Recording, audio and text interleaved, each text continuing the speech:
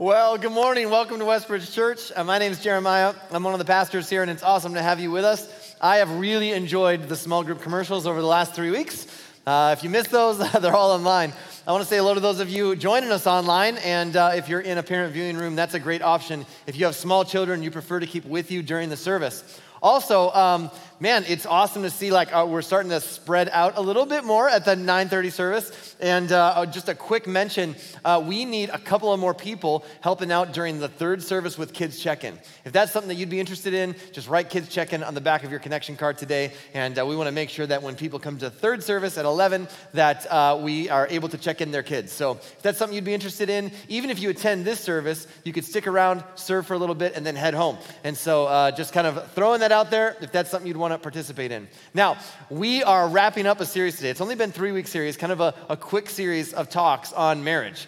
So if you missed any of the previous weeks, I'd encourage you to go back and check those out. There's some helpful things regardless of where you find yourself in the kind of relational spectrum. But today, as we wrap up the series today, I want to remind us and kind of encourage us to think back to our very first cell phone. Does anybody remember their very first cell phone? Now, many of us grew up in an era where we had landlines, and if you don't know what that is, it's your phone is actually attached to the wall. It's pretty wild. It was an invention from the 1900s, and so all of us in the 1900s had this. And then even in the 90s, even back in the 1900s, they had this thing called a cell phone, but when it first came out, it was a pretty big deal, and it wasn't like everybody just had one. It was actually a bag phone, and it looked like this. Okay, this is unbelievable, the bag phone. And the reason that it was a bag phone is because you had to carry around literally like a backpack, and it had a battery pack in it that then connected to the phone, and you had this antenna that was kind of a hazard to low-flying airplanes. And so it was just this huge deal. But if you had one of these, it was like, oh my gosh, that person can make calls from their car. It's amazing, unbelievable. And then technology kind of picked up a little bit, and the next sort of iteration of cell phones was the Motorola Dynatac, otherwise known as the Zach Morris phone. If you're a fan of Saved by the Bell, Zach Morris would bust this out of his backpack and when he needed to make a call. And then it went from that to the Motorola, it's called the StarTAC. This was the first flip phone. Some of you might have had this. You'd flip it up, you'd pull that little antenna, and then this was so awesome because when you'd hang up at the end, you would just go, just close it, and you're like, it was such a power move, you know? You're like, yeah, later, and just close it with your hand. It was awesome. And then came out the BlackBerry, sorry. This was the phone that got super addictive, where it was like, oh my gosh, it's a full QWERTY keyboard. I don't have to text people by going, hit the button 3 times for one letter. And this is the phone where I can get emails on my phone. I can play Brick Breaker. Hello, this was awesome. And then this is where we first started to get addictive. We were like, look at all the stuff that this does. And that kind of led us into the iPhone, God's favorite. God's favorite phone is the iPhone. And these phones then would ping and they would ding and and every time they did, it would give us a little bit of a endorphin rush, and much the same way that cocaine does, because we got addicted to these things. It was like ding, yep, I'm here, ding, yep, text message, oh, all right, email, and it was just like every time. And we look at these things now hundreds and hundreds of times a day. Now here's the problem with the iPhone specifically: you always want to get the next one. They keep coming out with new versions, right? You're like, man, at one point, I remember the iPhone 4 it just changed the game. And now it's like, oh, and then I got to get the 7, then the 7 Plus, and then the 8, and then the 10. What happened to 9? No one knows. They just skipped 9. And then they just went straight to 10. And then the 11, and the 12, and the 13. They're up to 15 now, right? And you're like, oh, I got to get all the next things. I got to get the ones that keep giving me the upgrades. And then they were like, man, the next one, my phone works fine, but I got to get the next one because it's got facial recognition software. Now I just have to hold it up and it turns on. I can't be doing this all day, pushing a button and whatnot. I just got to hold it up and then it works.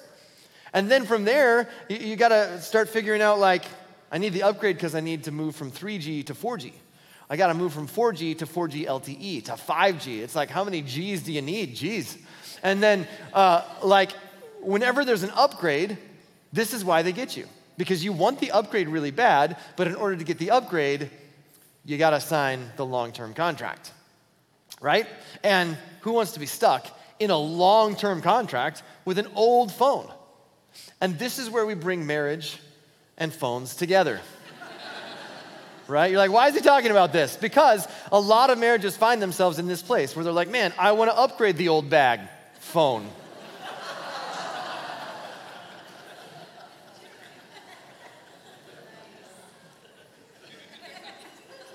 But a phone is a contract.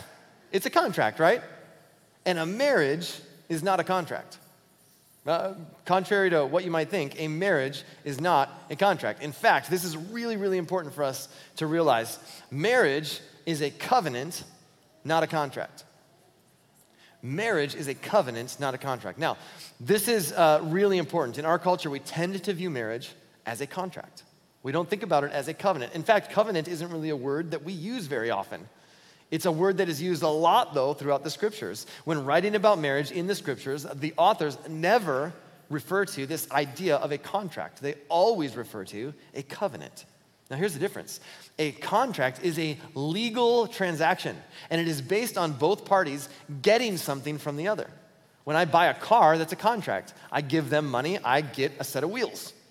But a covenant is a relational agreement. It's not a legal agreement. It's a relational agreement that is based not on both parties getting something, but on both parties giving something. I'm entering into this thing where I'm committing to give you something, not committing to getting something. A contract is conditional, and it's predicated on mistrust. The whole point of a contract is to say, I don't trust you. It's predicated on mistrust. And so I have to have this contract in place so that you'll follow through with the thing that we've both agreed you'll do, and vice versa. A covenant is unconditional, and it's predicated on trust. It's what it's based on. A contract is based on compromise. But it's like, if you do your part, I'll do mine. It's 50-50 agreement. A covenant is based on sacrifice. I will give 100% of myself to you without expecting anything in return. A contract is temporary. When the obligation is met, the agreement ends. When I've made the last car payment, the agreement's over. A covenant is permanent. There is no revocation. There is no taking it back. It is a forever promise. Buying a car is a contract in the sense that it will not fundamentally change you as a person. But marriage is a covenant. It fundamentally changes who you are at your core. You are no longer I and me. Now you are us and we. It changes you. That's why the Apostle Paul would write this to a group of people living in Ephesus. He says, marriage is a great mystery, but it is an illustration of the way Christ and the church are one. It's an illustration. It's meant to be this daily reminder that you're in a covenant relationship, the way that God has entered into a covenant relationship with you. The way that God has said, look, this isn't conditional and you better keep your part or else. God enters into this covenant relationship with us where he says this is unconditional. It's not a legal contract. It's a relational agreement that we would say, I'm for you. I'm giving my all to you, regardless of how you respond. And so it's important for us to recognize that's what marriage is. And here's the myth that we have kind of bought into as a culture, is that true love is about finding the right person. It's about finding the one, right? We've bought into this notion, if I can just find the one, my soulmate. And here's the problem with that. And sometimes people get this idea that, well, God has just created the right person for each one of us. And that's the person he's created for you. It's God's will. It's God's plan for you to get married to this person. And if you get married to that person, it's going to be great because that's your soulmate. And that's who God created you for. The problem with that is somewhere along the way, in the course of human history, somebody missed it. Which means all along the way, there's this domino effect through every generation. And they messed up the whole sequence. Bad news, right? And so here's the reality. We have bought into this notion, if I can find my soulmate, if I can just find the one for me, I'll live happily ever after. That's why there's so many reality shows, my wife calls them documentaries, that are, what are you watching? It's a documentary. Following the life of this young man and 30 women who are all dating him. Oh, interesting. They're documenting it. It's a documentary. That's called The Bachelor, all right? And there are so many of these shows, right? It's like The Bachelor, The Bachelorette, Bachelor in Paradise, Bachelor, in Texas, whatever. There's so many Bachelor spinoffs. It's unbelievable. Married at First Sight. Have you ever seen the reality show called Working on Myself? No, boring. I want to see two people who have never met before get married the day they meet. And then I want to watch how that unfolds. That's the reality show I want to see. And the whole idea is, man, the experts have found the right person. They've put us together, and this is going to be amazing. And if I can just find the right person, if I can meet someone I have passion and chemistry with, then everything's going to be great in marriage. And here's what we have to understand. Who we marry is not nearly as important as how we do marriage. Who we marry is not nearly as important as how we do marriage. Now, I'm not saying that who you marry isn't important, but it's not nearly as important as the person that you are and the way that you conduct yourself in that marriage relationship. So many times when I'm officiating weddings, I remind the couple, look, this is not a celebration of finding the one. This is a commitment where you're making that person the one. You're deciding, this is my one. When Sherry and I met, we were 16 years old. We got married when we were 19, and we've had amazing times together, and we've hit some major hurdles along the way. And I can tell you, we've been married for almost 25 years, and here's what I can tell you. To give up on your marriage because you feel like love has died is like getting rid of your car because it ran out of gas. When the love in your marriage seems non-existent, it seems like the feelings of love and romance have started to simmer, you need to find ways to refuel. Because it doesn't matter who you're in a relationship with, feelings of chemistry and infatuation, the science tells us it lasts at most for 24 months. That's it. That's why in the beginning that relationship feels so good, but there's a shelf life to that. It lasts for about 24 months. And after that, it's a lot of hard work and a lot of sacrifice. That's what marriage is. And so you got a couple of options. You can either put the work in on your marriage now, or you can jump into a new relationship every 24 months. Those are your options. Now, here's what's amazing. Falling in love requires a pulse. That's all it takes to fall in love. It's amazing. Like here, if you're like, man, can I fall in love? Just go like this. And if you feel anything, you can fall in love. Falling in love requires a pulse. Now, staying in love requires a plan. It doesn't just happen. It requires a plan. And that's exactly what this series is all about, because we've all read the storybooks. We've all heard the fairy tales. Every fairy tale that ever comes out has the exact same plot, right? Her life is a mess, his life is a mess. They meet each other and they live happily ever after. And all their problems magically melt away. That's why fairy tales are great. That's why romantic comedies are great. It's like every single romantic comedy ends up with a couple who they just managed to somehow find each other despite overwhelming odds. They fall in love, they overcome every adversity, and they live happily ever after. And that is why rom-coms are 90 minutes. Because once they meet, they don't show you the rest of their life. Because then real life happens. They don't show you 2 weeks later in their life. There's no rom-com that's like, fast forward 6 years and they've got 3 kids under the age of 5 and let's see what life is like for this lovely couple. Because we live in such an entertainment-driven society, the overpowering view of love and marriage and relationships is this unrealistic fantasy world. And if we're not intentional about getting some wisdom about how to have a plan to make our marriage last, then we can carry that fantasy with us from our dating relationship into our engagement, into our marriage. So let's be honest. Falling in love is easy. I fell in love with a burrito last week. Staying in love, that takes a plan. Staying in love is a lot of work. It's a challenge. 2 people trying to come together and live as one is very, very difficult because you have different personalities and different backgrounds and different ways of thinking and seeing the world and interpreting life and just all kinds of differences. And that's why the Apostle Paul at one point wrote to people in the city of Corinth and said, however, those who get married at this time will have troubles, and I am trying to spare you those problems. This is not the verse that gets read at weddings. There's no Hallmark card that has this verse on it. Right? You open it up and it's just like, hey, congrats on the wedding. Brace yourself. It doesn't exist. And I want to be really clear with you today. You do not have to think of your spouse as the old ball and chain All right? It is possible to have a fun and healthy marriage where both of you are friends and partners and lovers for life. But if you're gonna do that, you gotta have a plan. You cannot just keep doing the same thing you've always done and hope that it will work out. That's again why the Apostle Paul actually wrote to people in the first century and said this. He said, when I was a child, I spoke and reasoned as a child. But when I grew up, I put away childish things. When I was a child, I saw the world the way that children see the world. But when I grew up, I had to face reality. I had to think about things differently.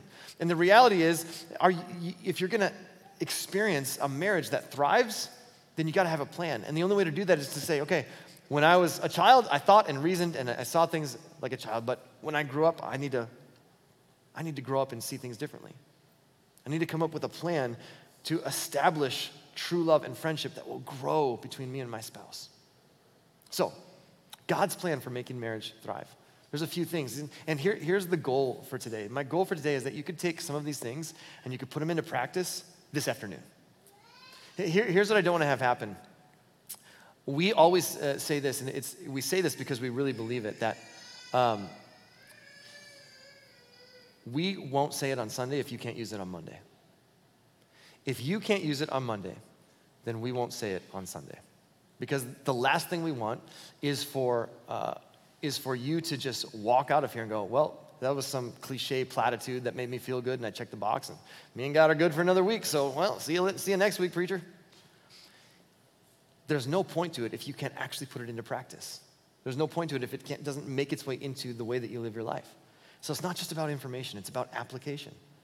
And so I want to give you some things that's wisdom from the scriptures that we've learned over time, over years, and go, okay, if I put this into practice in my life, it can actually make a difference in my marriage today, starting today. And if you're not married, you can put some of these things into practice with any relationship in your life. Relationships with kids, relationships with parents, coworkers, neighbors, and these things will still apply. So, number one, make your love a matter of choice. Make your love a matter of choice. From the time that we were young, over and over and over again, culture teaches us love is about a feeling, and it's about chemistry. It's a quiver in the liver, the ocean of emotion, all right?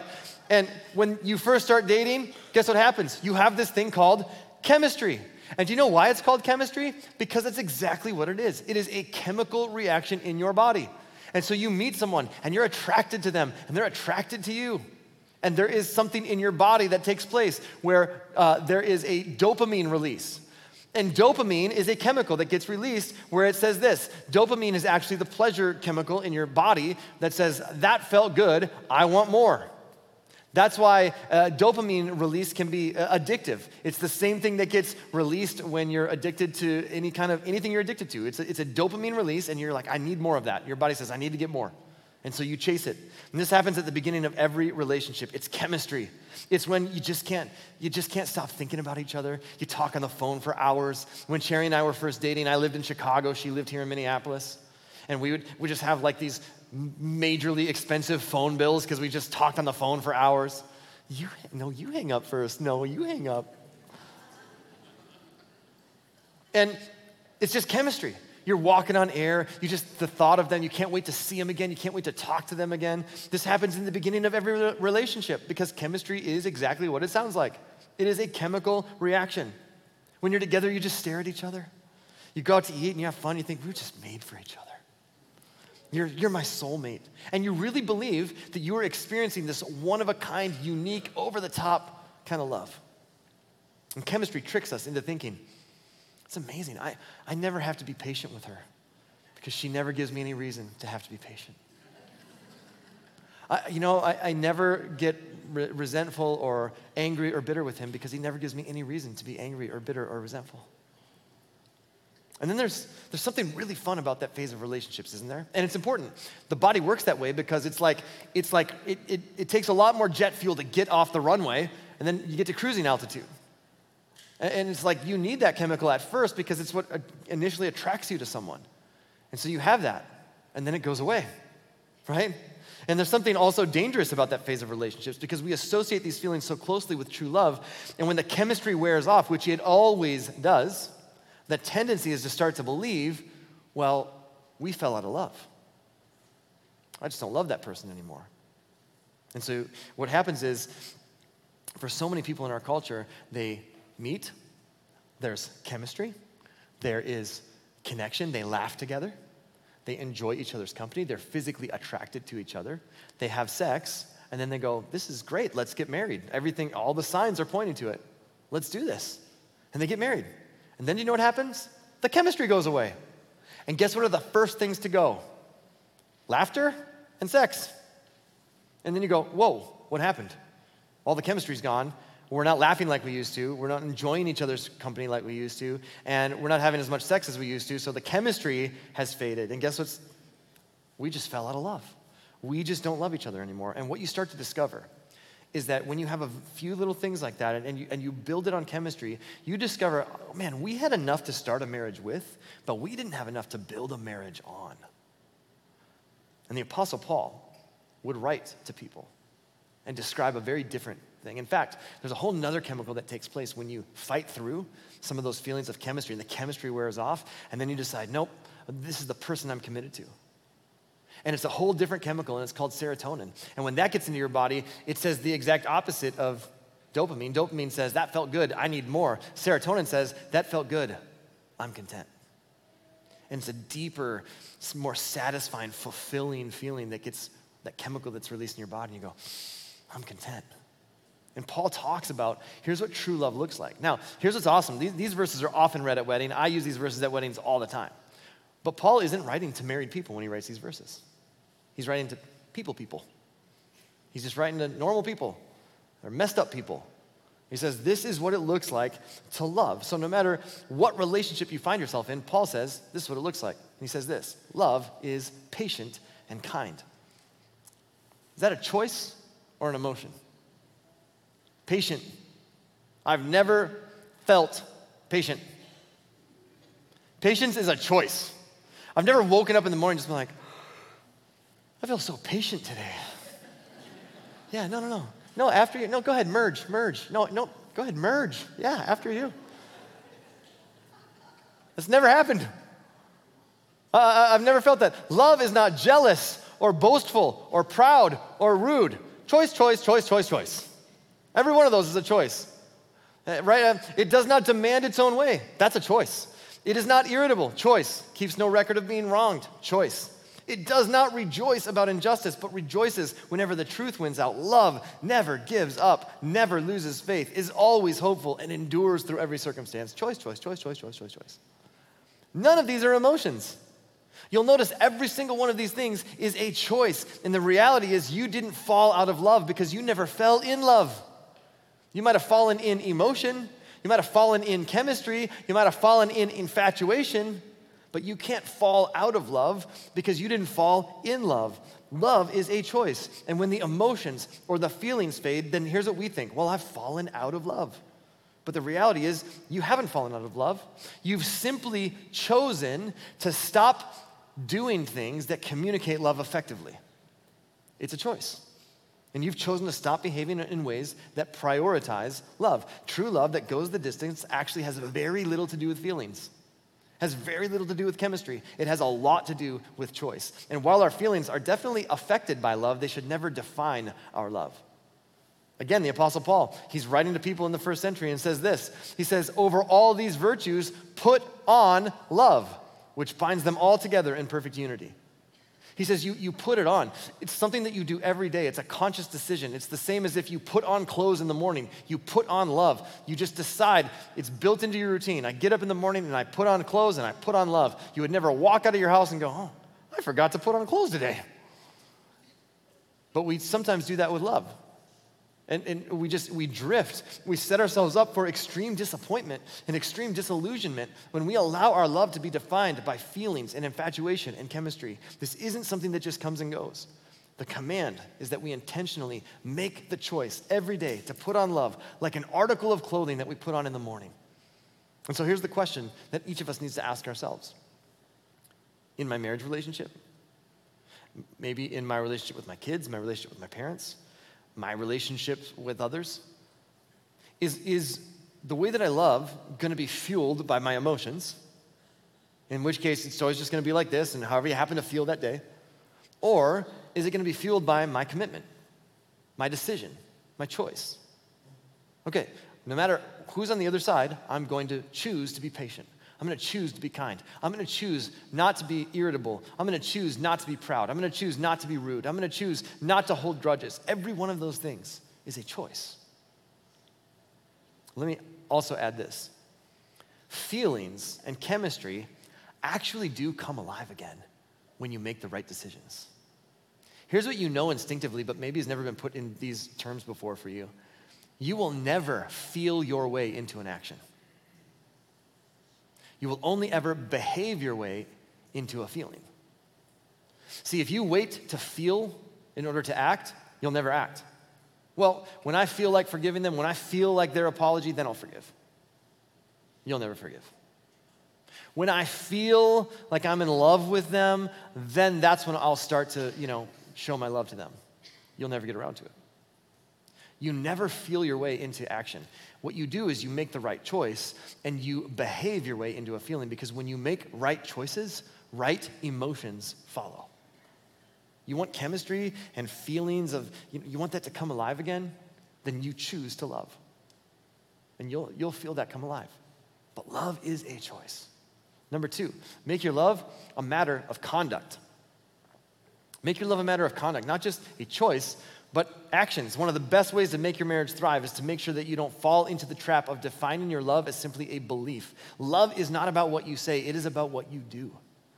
And in our culture, there's this great phrase, actions speak louder than words. And that's so true. I think it's an accurate statement, because it's one thing to say the words, I love you, and it's another thing entirely to show it by your actions.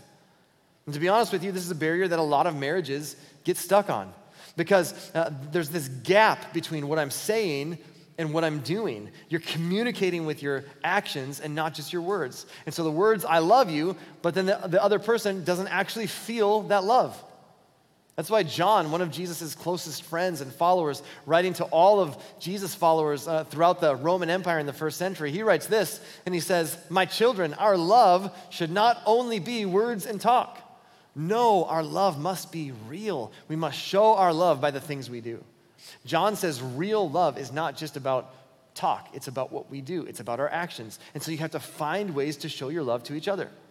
So think about it like this. One of the best things that you can learn, and we've talked about this many, many times, it's such a great reminder. Gary Chapman is the original author of a book called 5 Love Languages. There's probably more than 5, but it helps you kind of categorize like, okay, my spouse and I probably speak a different dialect. And so you've got to communicate love to your spouse and vice versa in a way where they actually hear it and in a way where it fills up their bucket, where their bucket starts to get full. And so for me, I am a words of affirmation guy. I'm a word nerd. So when my wife says things to me like, you are looking so handsome today. You are so strong. You are such a good man. I'm so proud of the way that you provide for our family. You're such a good dad. When it's any of those things, I'm just like, tell me more. I feel loved. My bucket fills up. So here's my natural tendency, because that's the language of love that I speak. It's natural for me to want to reciprocate that and just go, let me tell you about you, all the things I love about you. Now, her primary language might not be words of affirmation, but quality time. So if I'm showering her with words and going, I love you, I think you're beautiful, I love what a great mom you are, I'm so proud of all the things that you do, and I'm doing this, and I think I am filling her bucket. And then I walk away, but never spend any time with her. And she just comes to me and goes, oh, man, I just feel so distant. And I'm going, what? I don't understand.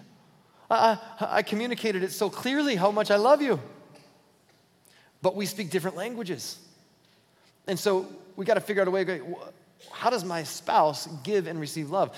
Gary Chapman says there's 5 primary ways, but there's different blends of these and probably some other ones that he hasn't thought of, He says words of affirmation is a big one. Serving others, the way that you serve each other. Like for some of you, it's like, I love you. And you're like, yeah. Hey, I did the dishes. Oh my gosh, you've never looked so good. It might be giving gifts. And it's not like lavish, expensive gifts. It's just that you took time to think of me. You bought me a little gift, and it just says, oh, wow, that's so thoughtful. For some people, that's their love language.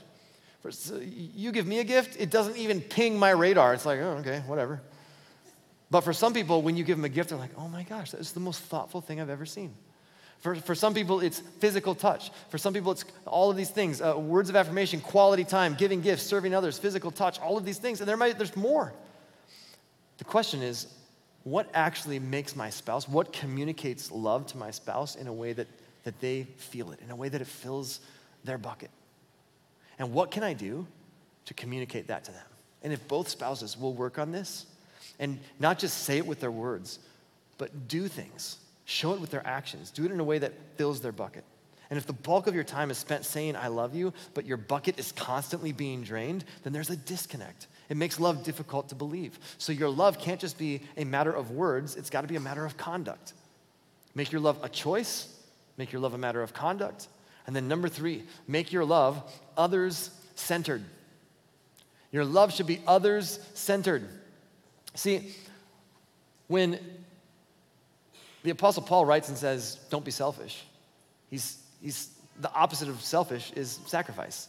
And even if you're not a God person, even if you're not a church person, and you're just like, I'm just kind of checking this out because I want some help with my marriage, here it is. Even if you remove God from the equation, unless you remove love, you will experience sacrifice. Love and sacrifice, real love and sacrifice are synonymous. Now, the problem for us is that in the English language, we have one word for love. And so we use the exact same word to say, I love you to our parents. It's the exact same word that we say, I love you to our spouse. It's the exact same word that we say, I love queso. It's all the same. And so the lines get blurred. However, the authors of the New Testament wrote primarily in Greek. And in Greek, there are multiple words to describe multiple types of love. And so you have eros, which is like, it's where we get the word erotic. It's a sexual passion. And then you have phileo, which means a brotherly love. It's more reciprocal. It's more that kind of friendship. And then you have this thing called agape. And this is what the Apostle Paul writes about. This is what Jesus talked about. Agape love is others-centered. It means this: I will do whatever is in your best interest, even if it costs me. Because I'm so for you that even if it costs me, but it helps you, I'm for that because I'm for you.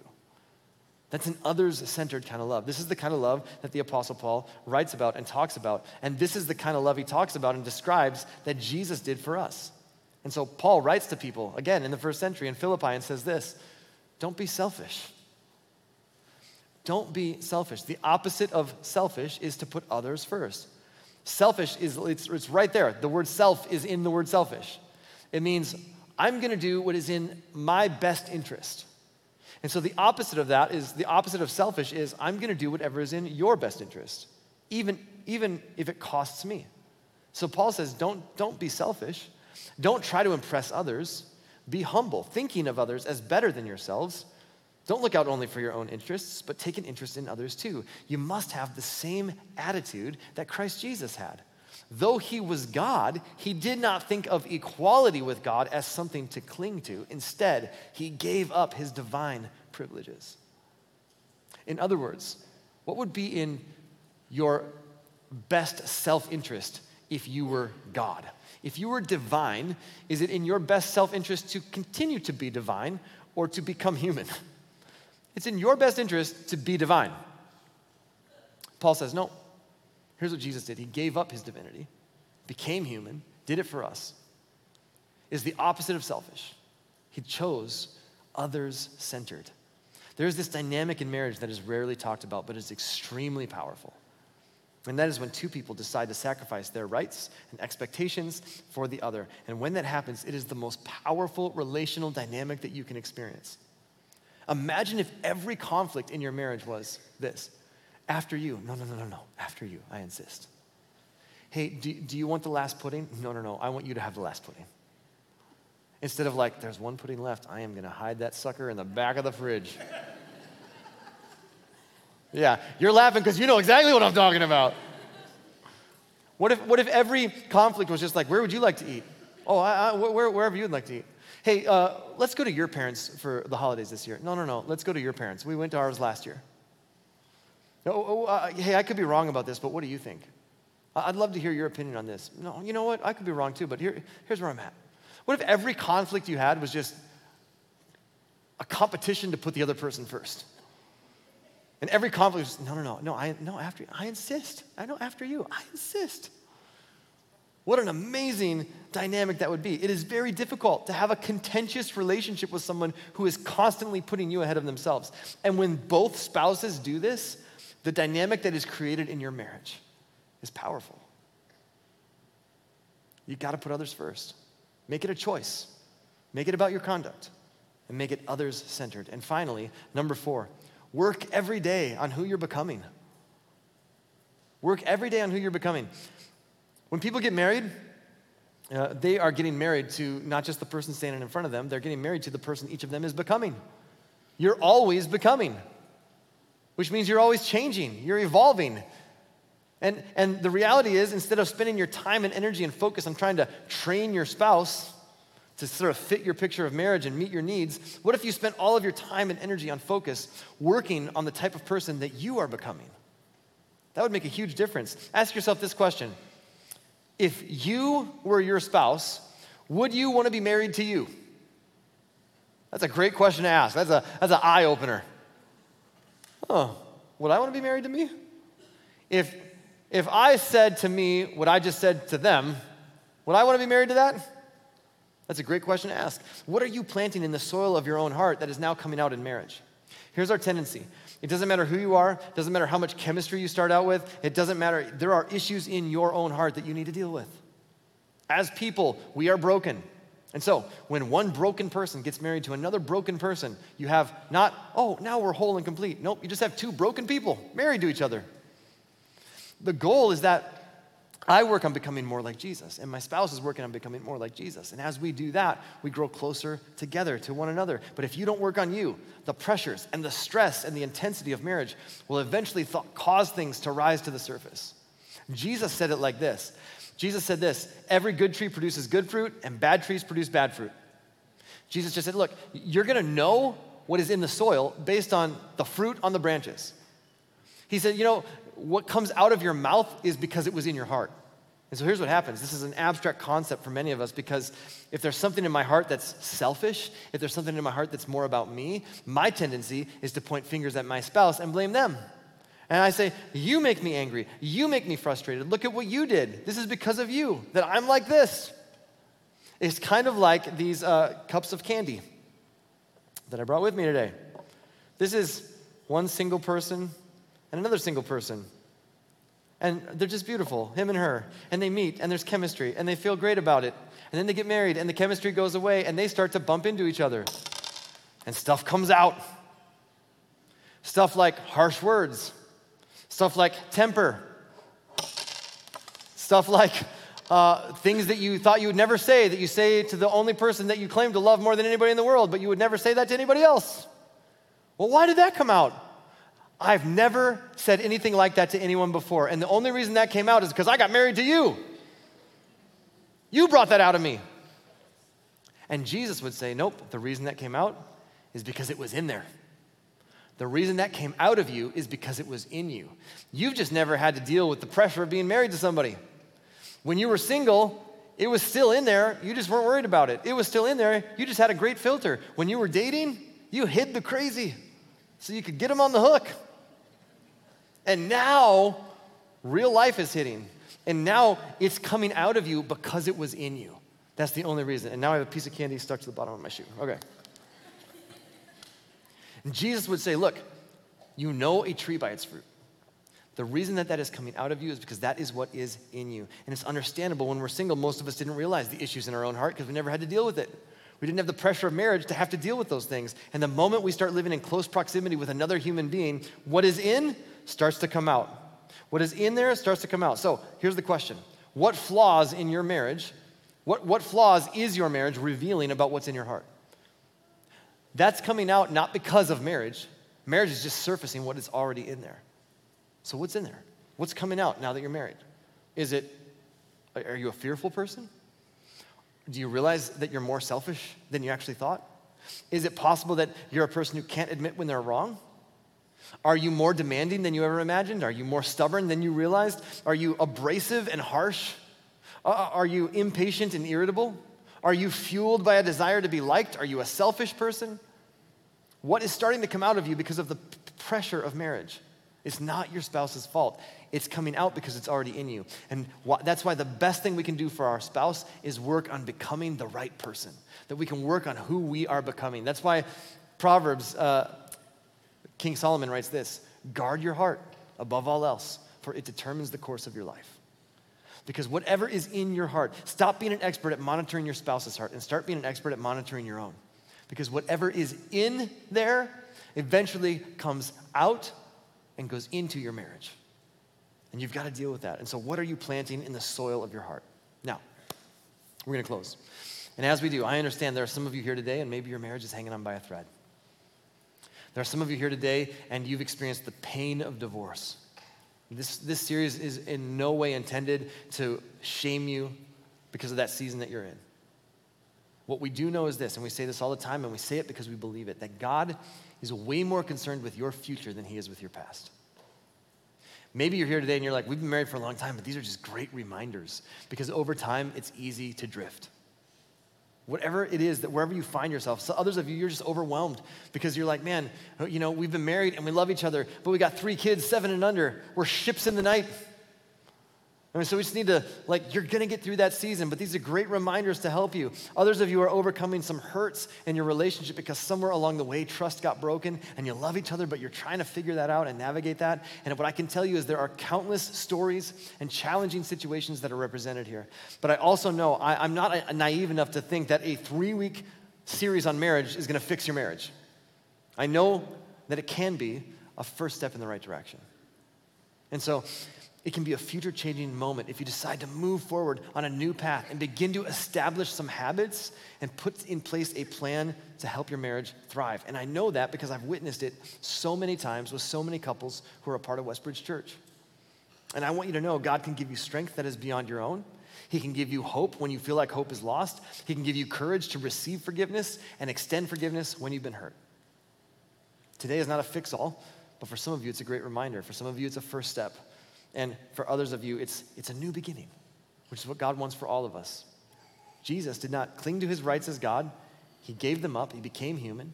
And then Paul continues and says, and then he allowed himself to be put to death. He died a criminal's death on a cross. His body was laid in a tomb. And according to hundreds and hundreds, multiple eyewitness accounts, Jesus actually rose from the dead. And if Jesus has power over death, then he has the power to overcome the things that are bringing death to you, death to your relationships, death to your marriage. If you put your trust in him. And then he promises, if you'll put your trust in me, if you'll make me the Lord, the leader of your life, not only will you experience a life that will flourish here in this earth, but you're invited to be a part of God's family. And you'll experience eternal life as a part of God's family. And so, if you've never said yes to that invitation, I want to invite you to say yes by agreeing with this prayer. God, please forgive my sins. Forgive me for the times that I've walked away from you, and I'm so grateful you never walk away from me. And I pray, make me your son, make me your daughter, and help me to follow your way of living life as best as I know how from this moment on. And then, God, for every one of us who find ourselves, regardless of where we are relationally, may we choose love. Not just chemistry and infatuation, but may we choose commitment and love. And may we make it a matter of action and not just words. May we put others first and always work on who we're becoming and becoming more and more like Jesus. And as we do that, we pray for stronger marriages, stronger families, a strong community.